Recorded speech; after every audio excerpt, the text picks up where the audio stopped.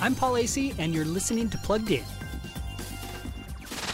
For most of her life, Bree and her mother would go on treasure hunts that Mama designed just for them. They'd always find something special. But in the book, If You Read This, we learn that Bree has lost something too. Her mama. Cancer took her away. Then on Bree's 12th birthday, the girl receives the best possible gift. One last puzzle-filled treasure hunt from her mama. But to complete it, she'll have to convince her work-obsessed dad to join her. And that might be the most difficult puzzle of all.